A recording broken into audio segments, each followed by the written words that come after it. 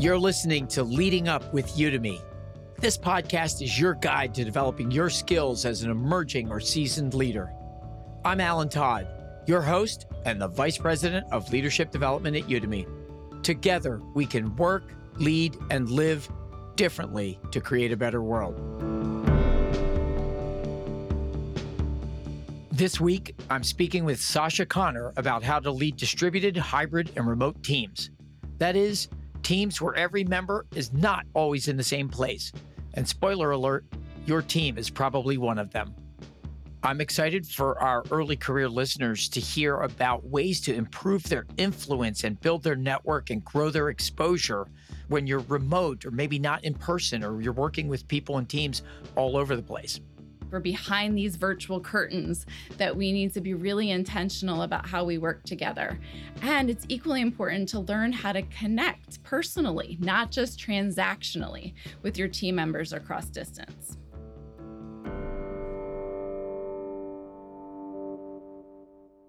Sasha is a thought leader on all aspects of remote and hybrid work, and her expertise was forged in fire. She pioneered remote work at the Clorox Company, working remotely in marketing there for 8 years, and she was the first fully remote member of the leadership team of a billion-dollar division. The company she founded, Virtual Work Insider, has counseled companies from Toyota to L'Oreal on how to optimize remote and hybrid work and foster distributed team success. They've also helped Udemy create our Invested Leader program, where Sasha herself is an instructor. Sasha, welcome to the podcast. Hi, thanks for having me, Alan. Great. So 3 years ago, we were all forced to go fully remote because of the pandemic and lockdowns. And over the past year, with the pandemic mostly behind us, there's this big push to get people back in the office. Does the return to office push mean that remote and hybrid work are done? Are we back to the old normal? Absolutely not. So I'll start off by saying, each company and each organization is defining their workforce and workplace strategy a little differently. So there's a range of structures that you probably have heard in the news, from hybrid structured, which is providing that stricter guidance on which days of the week each employee needs to be in their local office. And that's what you're seeing most of the coverage about in the news media right now. But there's also hybrid flex, where there's more flexible guidelines in terms of the amount of in-office time. And then you might hear terms like work from anywhere and remote first and virtual first. Right? So determining those work strategies are really complex decision-making processes. Each company is taking into account a lot of factors in terms of the industry that they're in, the type of work that they're doing, what their employees are asking for, what their company values are, their real estate investments, and so much more. But no matter how much a company decides that its teams need to be in a certain office together at a certain time, we need to be operating with a virtual first mindset, meaning that you need to assume that you are still going to be working across distance with your teams and your key stakeholders on a regular basis. Oftentimes a choice to increase in-office days is based on this faulty premise that innovation, collaboration, mentorship, and personal connection can only be done in person.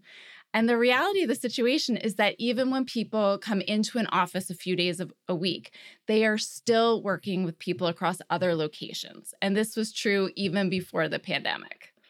Yeah. So does everybody have a virtual first mindset, or is that something that's difficult and new? Yeah, so this is new.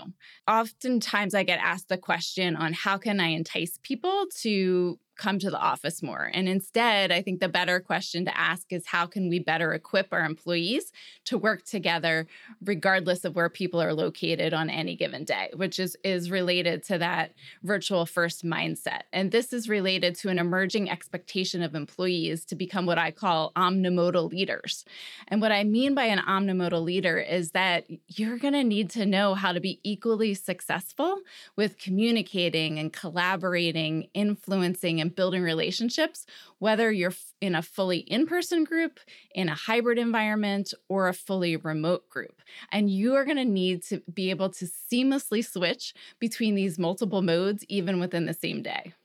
Yeah. So let me take it back to before the pandemic. There's a famed Harvard professor, Richard Hackman, said most teams, 4 out of 5 teams, never reach their potential. And he had a quote that I love that I have no question that a team can generate magic, but don't count on it. And this is from long ago. So it's always been hard to make the output of teams greater than the sum of their parts. And now we come to today, and I've seen Capgemini, McKinsey, Gallup, they've all published studies that found that a majority of leaders don't know how to engage and inspire remote or hybrid teams. So we see that it was a problem. It was always hard. Now it's harder. And so, what, in your view, makes a good distributed team? Right. So let's talk about team first, because that word team can mean so many different things. So this could mean a people manager working with your direct reports. This could mean a cross-functional team working together across a project. There's so many different examples of what a distributed team could mean. And I think that the skills that we just talked about in terms of that omnimodal leadership is so important in all of those teams. So creating the ability to connect with your team members, to coach your team members, to create a location inclusive environment with your team members. What's a location inclusive environment? I've heard you talk about it before, but maybe a lot of our listeners have not. Yeah, so that's thinking about how can we make sure that we are including people from all locations in every aspect of the work that we're doing. So prior to the pandemic, most organizations thought of their headquarters location as that center of gravity. That's where all the power sat. That's where all the access to information, access to key stakeholders, access to important roles within the company. We're all focused on that headquarters. So now we have the chance to reset this mindset, to think about how do we provide equal access to information, to roles, to opportunities, regardless of where people live or work from. That could mean giving equal access from headquarters to even just some local offices, or that could mean creating equal access to those that are working fully remotely.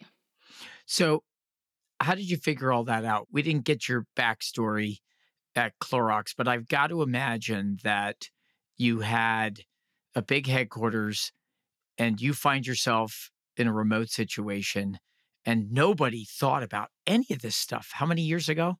12? Yes. So this was now back in 2010 when I first went remote.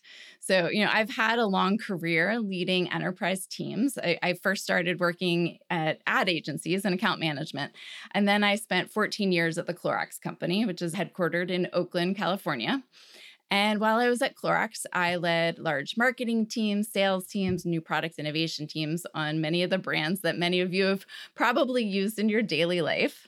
And as you were alluding to, Alan, my remote work story started way back in 2010. I had been working at Clorox in that San Francisco Bay Area headquarters for 6 years when my husband and I had our first child. Our daughter, Nevin, was born when we lived in San Francisco, but my family and my husband's family lived in the Philadelphia area, and we wanted her to grow up near her grandparents. So that prompted me to ask a bold question to Clorox, which was, could I keep my job but do it from the opposite coast of the United States? And in 2010, it was unheard of not to work from headquarters in the type of role that I had, which was leading large new product innovation teams. But I had a good relationship with the chief marketing officer, and he said, okay, you can be an experiment to see if I could do my job and lead my teams from 3,000 miles and 3 time zones away. So one Friday in 2010, I was working from the Oakland headquarters, and by the next Monday, I was working from a card table in an extra room at my grandmother's house in the suburbs of Philadelphia. Wow. And what had started out as an experiment turned into 8 years of me leading large hybrid and distributed teams while I was working remotely from my home office here in Philly. And, it's hard. Like I have had so many successes and screw ups through that time that I've learned from in terms of, how do you lead across distance? Yeah. Well, I was just picturing when you said a location inclusive environment, I was imagining 2010. There was just no concept of that at all. I can imagine when you moved 3,000 miles away and started to try to be in meetings, you're probably in like a bad version of WebEx or GoToMeeting and can't see anybody in the room.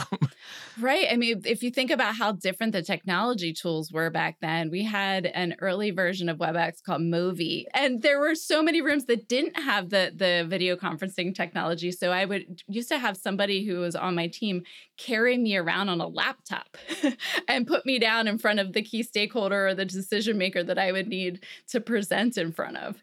So you paved the way for many of us figuring out these things, and now you advise companies. What are some of the challenges or biases, the things that get in the way for the leader as they adapt to this new hybrid workplace? Yeah, a big aha for me when I was leading those hybrid and remote teams while I was at Clorox was when I learned about the two unconscious biases that can happen, especially in a hybrid and remote environment. So the first one is distance bias, which is also known as proximity bias. And this is our brain's natural tendency to put more importance on the people and things that are closer to us than those that are farther away. And then there's its close cousin, which is recency bias, which is our brain's natural tendency to put more value on the people and things that we've heard from or seen most recently. So let's do a quick exercise with our listeners to illustrate this. So I want the listeners to think about this scenario. You need to ask someone for help on your most important project. Who do you ask? Who comes to mind? Don't overthink it. Now, is the first person you thought of one of the last people that you've heard from or seen? And when I do this exercise with groups, the vast majority say yes. So how do we overcome proximity bias and recency bias? So one initial exercise that I recommend to help overcome some of these biases is for teammates to work together to map out the anatomy of their team. So the first step is to literally map out the location of where each person on the team usually works from. That could include your direct reports, your manager, cross-functional teammates, and you can on this map show different icons in terms of who is fully remote, who is hybrid, what offices the hybrid people are going into, because often these teams are even spread across different office sites.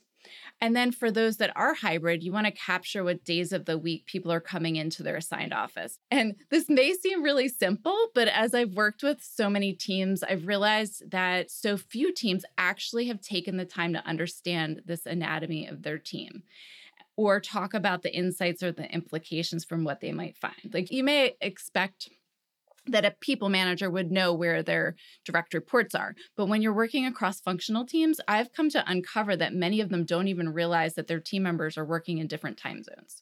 Yeah.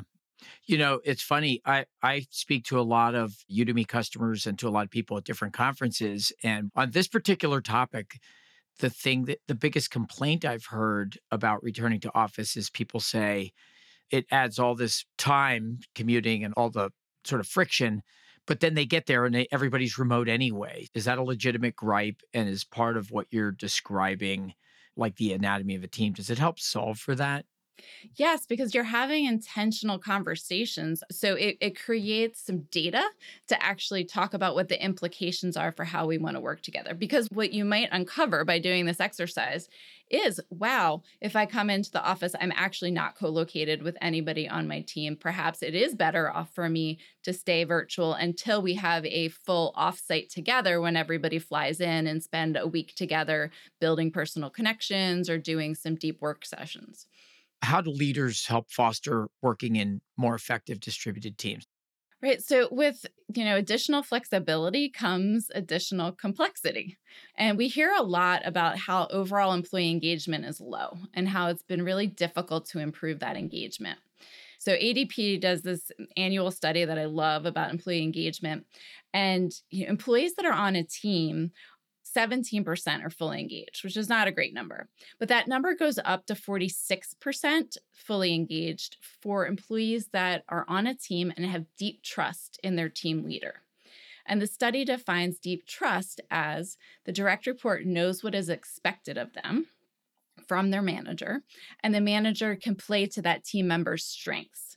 So back to setting expectations is really important, especially when we're working across distance. We're behind these virtual curtains that we need to be really intentional about how we work together.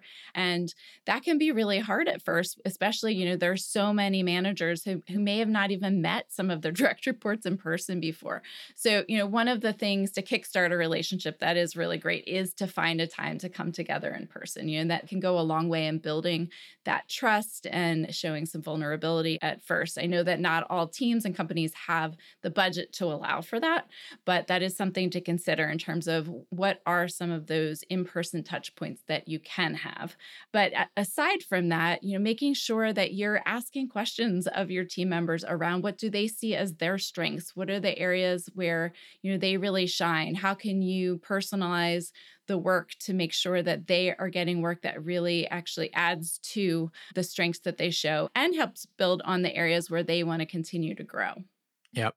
I love it. So many of our listeners are people who aspire to become a leader in the future. So what can we do, somebody right now that's an aspiring future leader, to help make sure their distributed teams working more effectively? How do they strengthen relationships with peers or with their boss in this remote environment or hybrid environment? Yeah, let's talk about that relationship between that direct report and their manager. When direct reports and managers aren't co-located every day, it can be really difficult to ensure that they're on the same page and that the direct report is getting the help that they need when they need it. And for that direct report to be successful, they need to really understand what they're being asked to do by their manager and by when, and be aware of what processes and tools and other people that can help them. And when we're working together in person, after a manager assigns a team member a project, they're more apt to pick up on early cues about where their team member might be getting off track and help course correct early. But when we're working across distance, we need to be a lot more intentional about staying on the same page. So a tool that I recommend for managers and direct reports to use is something called an assignment brief. And the idea is that after assigning work to a direct report, that direct report then spends 15 minutes recapping and writing what they heard the manager asking them to do. Then the manager reviews the assignment brief to agree that, in fact, that is what they were asking for. We probably have all left meetings where we had like a completely different take on what we were being asked to do, right? So this assignment brief helps to create alignment and shared context. So back to expectation setting. This is a really important step that a direct report can take control of to make sure that we're embedding this opportunity for the manager to get on the same page as the direct report and be able to, take a peek behind that curtain to determine if a team member is on track or if help is needed. Yeah, I love it. So one of my favorite concepts is just the concept of dialogue, from the Latin roots dialogos, which roughly translates into shared meaning flowing through a group.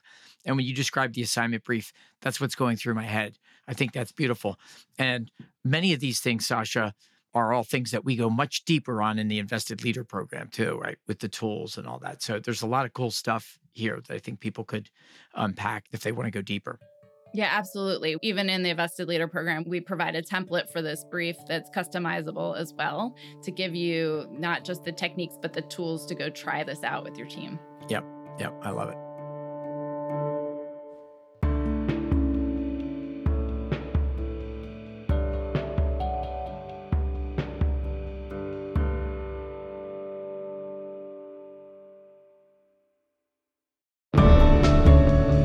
The buzz around Gen AI isn't going anywhere. Leaders and managers are key to identifying how their companies can use the technology and creating a plan to grow their employees' skills. Learn how Udemy can help at business.udemy.com/Gen AI now.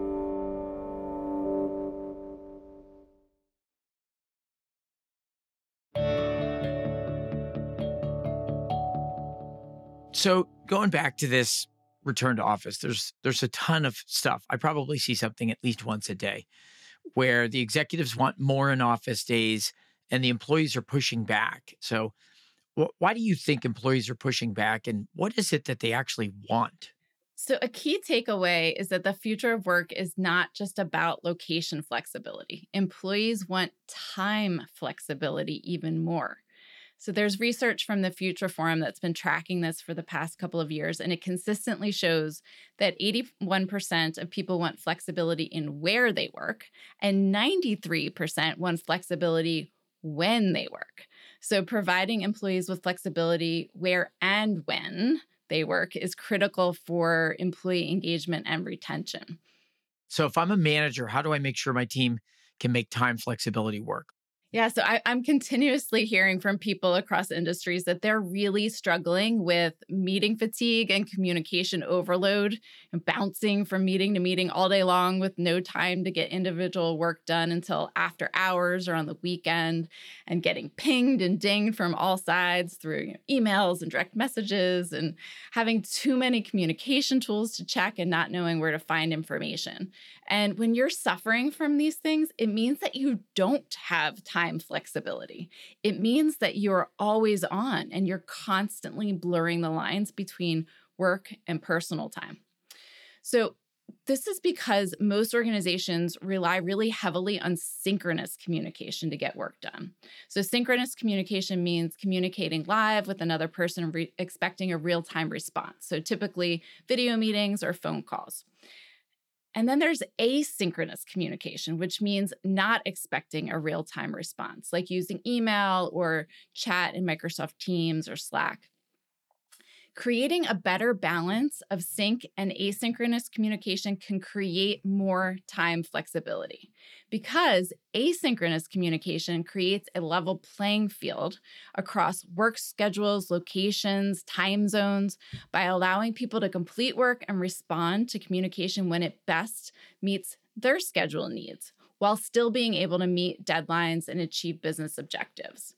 But to do this, it requires team members to learn how to document information succinctly in shared digital communication tools, and it means replacing synchronous meetings with asynchronous communication. And this is a huge behavior change. Yeah, this seems like a very large behavior change. Where are we at in the call to maturity curve? Are companies dabbling in this now, or are there companies that you see that are cranking away and have figured this out? And just wondering, where are we on the evolution? We are really low on the maturity curve here, especially for large legacy enterprises. So the companies that are on the kind of cutting edge of asynchronous communications are those companies that started out as fully remote companies that have learned, because they were forced to be working across time zones and locations, to actually embed asynchronous communication into their DNA. And so as I'm working with many large, longstanding organizations, even the word asynchronous is completely new to them. So we have to start out by just defining it and starting to have conversations around how do we adjust our rituals and our communication norms.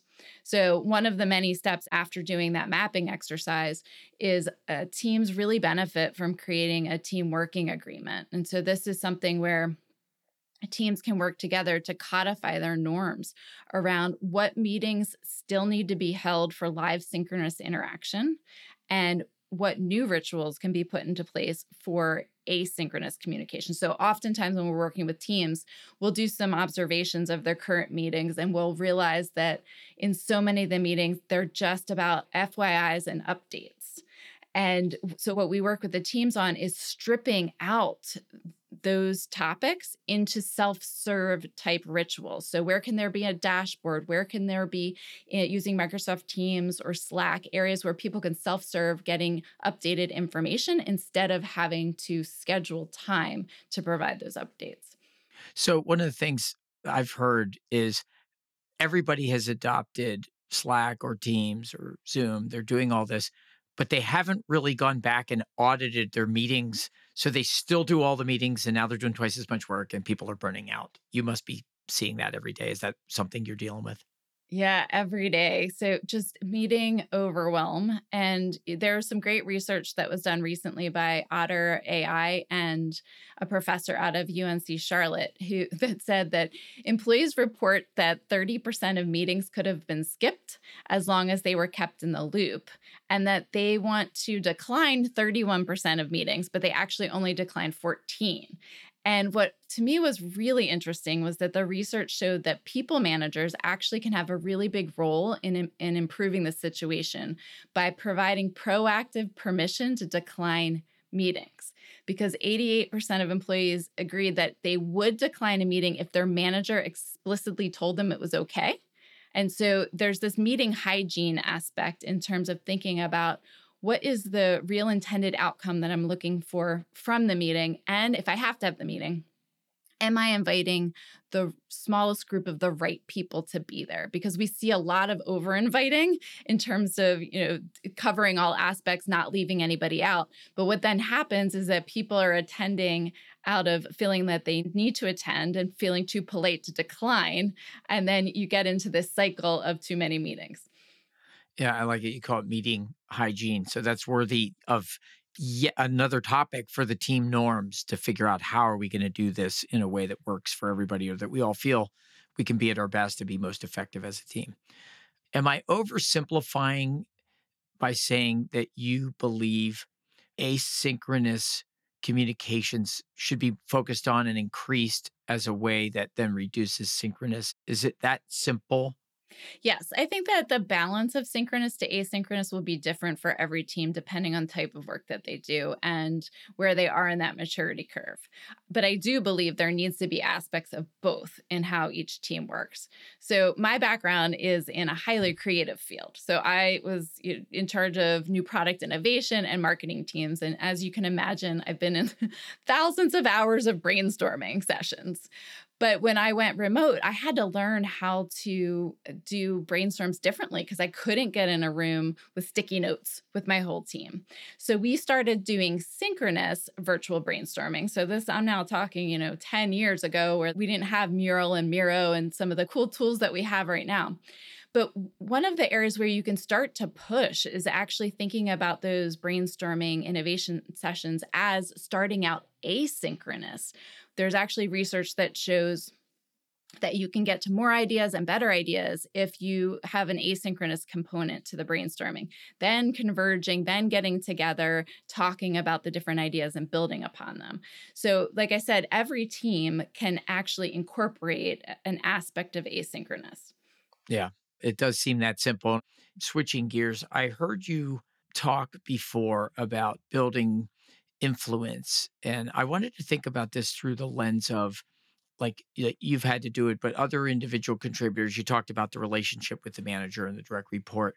But like, what can people do when they work remotely or hybridly to be seen, to stand out, to get noticed, to improve their influence?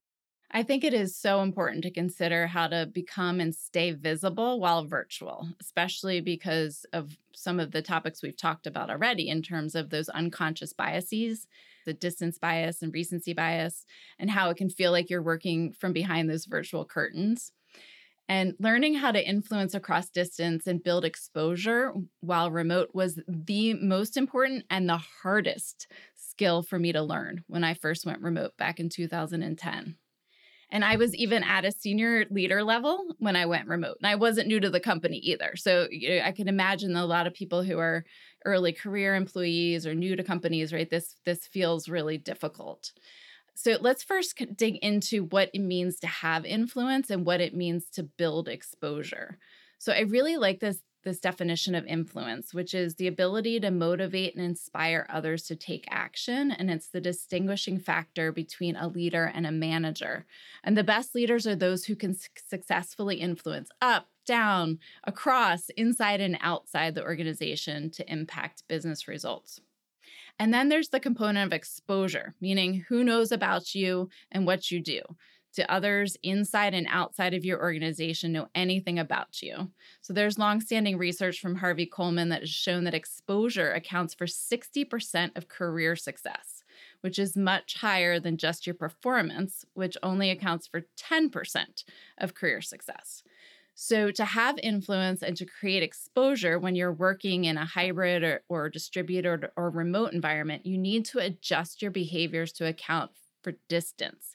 You're going to need to create a strategic, intentional approach to build your influence, to build your exposure ongoing and across distance, because you cannot rely on those in-person serendipitous interactions. If there was one mega theme I've heard on leading up with, we've had so many great senior leaders and deep researchers and scholars, the idea of building networks has been a very solid thread through everyone, right? And building influence. And I think ultimately this is so much more difficult in a remote world. It used to be that you started your career and you learned by watching everybody else, the kind of these sociocultural norms. And those are gone for a whole generation of people that are struggling to figure that out. So I imagine you see the belonging and the connection. How difficult is that in this new world? Yeah, this is such an important skill that I created a 5-step program that we've provided actually to thousands of learners for how to create your own personal virtual influence and exposure plan. And we can talk today about step 1 in that plan, because I think it's something that your listeners can do right now, which is determine who you need to influence or gain exposure to. Because as you said, building that network, building those connections is so important, but you need to start with who it is that you're trying to build those connections with. So the first step is to map out your sphere of influence, or the sphere of the people that you want to gain exposure to. So really just on a piece of paper, just spend 5 minutes sketching out all the different people that you need to influence or gain exposure to, up, down, across, inside, outside of your organization. And usually what I hear after people do this exercise is, wow, that is a big, hairy map. They say, I knew I had a lot of stakeholders, but I didn't realize how many until I wrote it down. And what's really important to know too is as you're mapping out this sphere of influence, you can only map out your known network. So this is where you're going to need some help from other people to build out your unknown network. This is where I recommend you use your manager, your senior leaders, and peers to find out who you should get introduced to based on your own career aspirations and your business goals. And if you're looking at the big, hairy map, you're going to need to prioritize, right? So I would say just start by picking 2 stakeholders that you need to build an influence plan or want to gain exposure to, because it's a muscle that you need to build. So once you start to try out some techniques for how to build influence there, then you can go back to the map and build out a plan for other people. I love it. A simple step, the influence and exposure plan, pick 1 or 2 people and start getting after it and engage your manager. Yep. And since we don't have time today to go deeper into all of those steps, I've provided a special learning aid that listeners can download to go through the additional steps of developing that personal influence and exposure plan. So listeners just need to go to virtualworkinsider.com/leading up. And I know we'll include a link in the show notes as well. Yep. Yep. Thank you for that, Sasha. So we've talked a lot about how to do distributed work better, but I want to close on our why. Why should we care about doing distributed or hybrid work better? Well, there's one piece of information I want to share that was an interesting phenomenon that we observed during pandemic remote work. And so Microsoft did an analysis of over 100 billion email interactions and 2 billion meeting interactions. And they found that with the move to remote work, there was a significant increase in the number of interactions within close networks, so members of our immediate team. And there was a significant weakening in the number of interactions between more distant networks. So think about your cross-functional teams, different divisions, different regions. And why this is problematic is that those distant networks are important for innovation, problem solving. They bring a diversity of thought to the work that you're doing. Those might be people that you need to influence for decision making. Those might be people you need exposure to for your career progression as well. So we want to think about how do we not just keep those close network interactions strong, but how do we also strengthen our interactions and our network with those more distant networks? So I'll just give you one last tip here. If you're working in a hybrid environment, I'm going to give you what may seem like some counterintuitive advice, which is during your in-office days, think about seeking out connection with people from other functions, other levels, other groups to expand your network, which will also expand your influence and your exposure. thinking about who can I get to meet in person when I'm in my in-office days as a hybrid worker. Or if you're fully remote, also thinking about making sure that you're prioritizing creating those intersections, even virtually, with people in your extended network. Yeah. So strengthen that extended network, whether you're in the office with people that you don't normally bump into every day. And if you're remote, the people that are remote that you're also not normally bumping into. So as we wrap up here, we have a question that we ask all of our guests.